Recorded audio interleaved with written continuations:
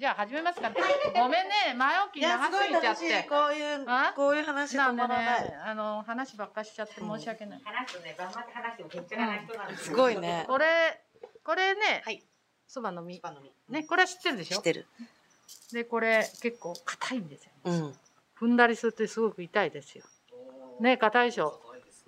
じゃあ、始めますね。今日ね、200g やっていただくんで、2人分ちょうどあるんで。はい。で、食べていただければ、これを。上手にできると思いますよ。そうよ。誰でもできるから。誰でもできる。レクチャーが素晴らしいから。で、ここにお水を用意しました。で、このお水がだいたい 100g に対して標準が 40cc。じゃあこれで、これ見ていただくと、まず水回しと練りっていうのをやりますね。で、これは一番ね、そば作る時に大切なことで、粉と水をきれいに混ぜていただかないと切れちゃうですよね。伸ばした時に、そう間に空気入ったりいろいろしてると。だからこれが大切で、まずこれを水を少しずつ入れながら、手はちょっと立てていただくね。立ててこう混ぜていただく。こういうふうに最初からこうやって練っちゃわない。混ぜていただく。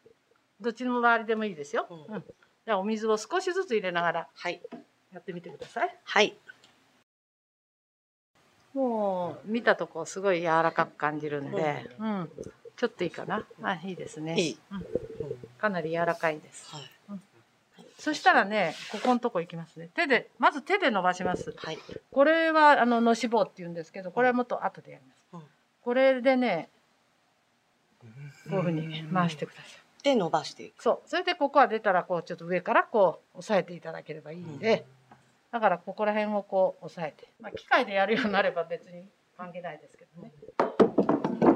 こういうふうに、こうじゃなくて、こういうふうに、いいですか。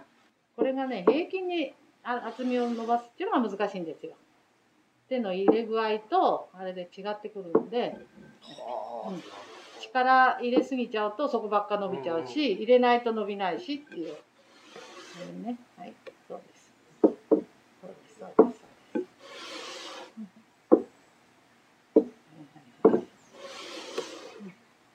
ちょっといいかな。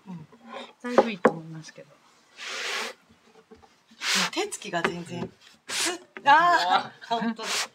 やっぱりね、最初はね、破れやしないかとか、そういう感じがすごくするんで。結構ね破れないんですよ。すごい。全然違う。ね、大きくなったでしょ。今見てやってみて。さすが。もうちょっと力入れてもいい。ちょっと待って。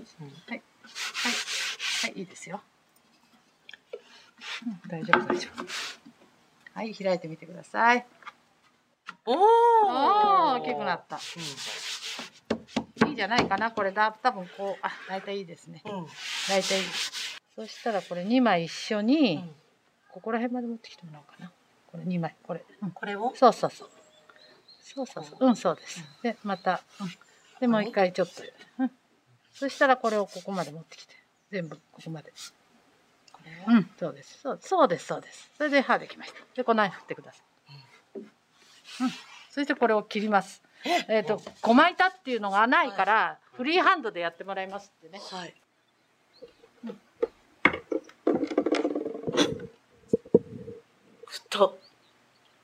いいのよ。太い方がいいっていう人もいるから、お蕎麦のなんていうの、味はね、太い方が大きいんですよ。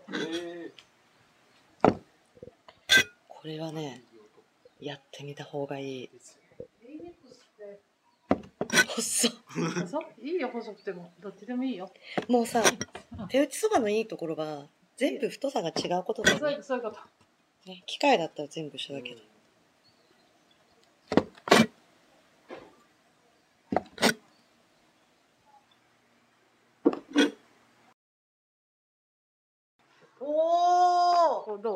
どう？それなりにお蕎麦じゃない？すごいいいですね。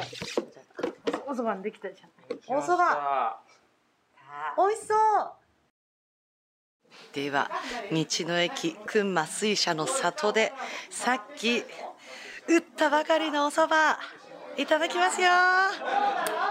太さがバラバラ、これがまたいいんですよね。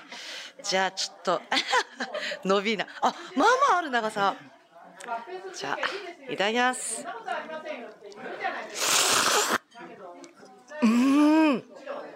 食べた方がいいよ。感動する。美味しい。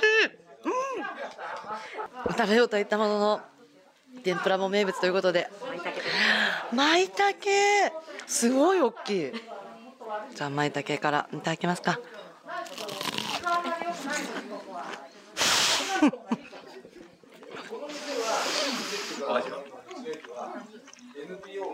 この何にもつけてないで食べてるんですけど、舞茸ってこんなのいいっけ。食べた方がいいよ。いいよ。食べよう食べよう。美味しい。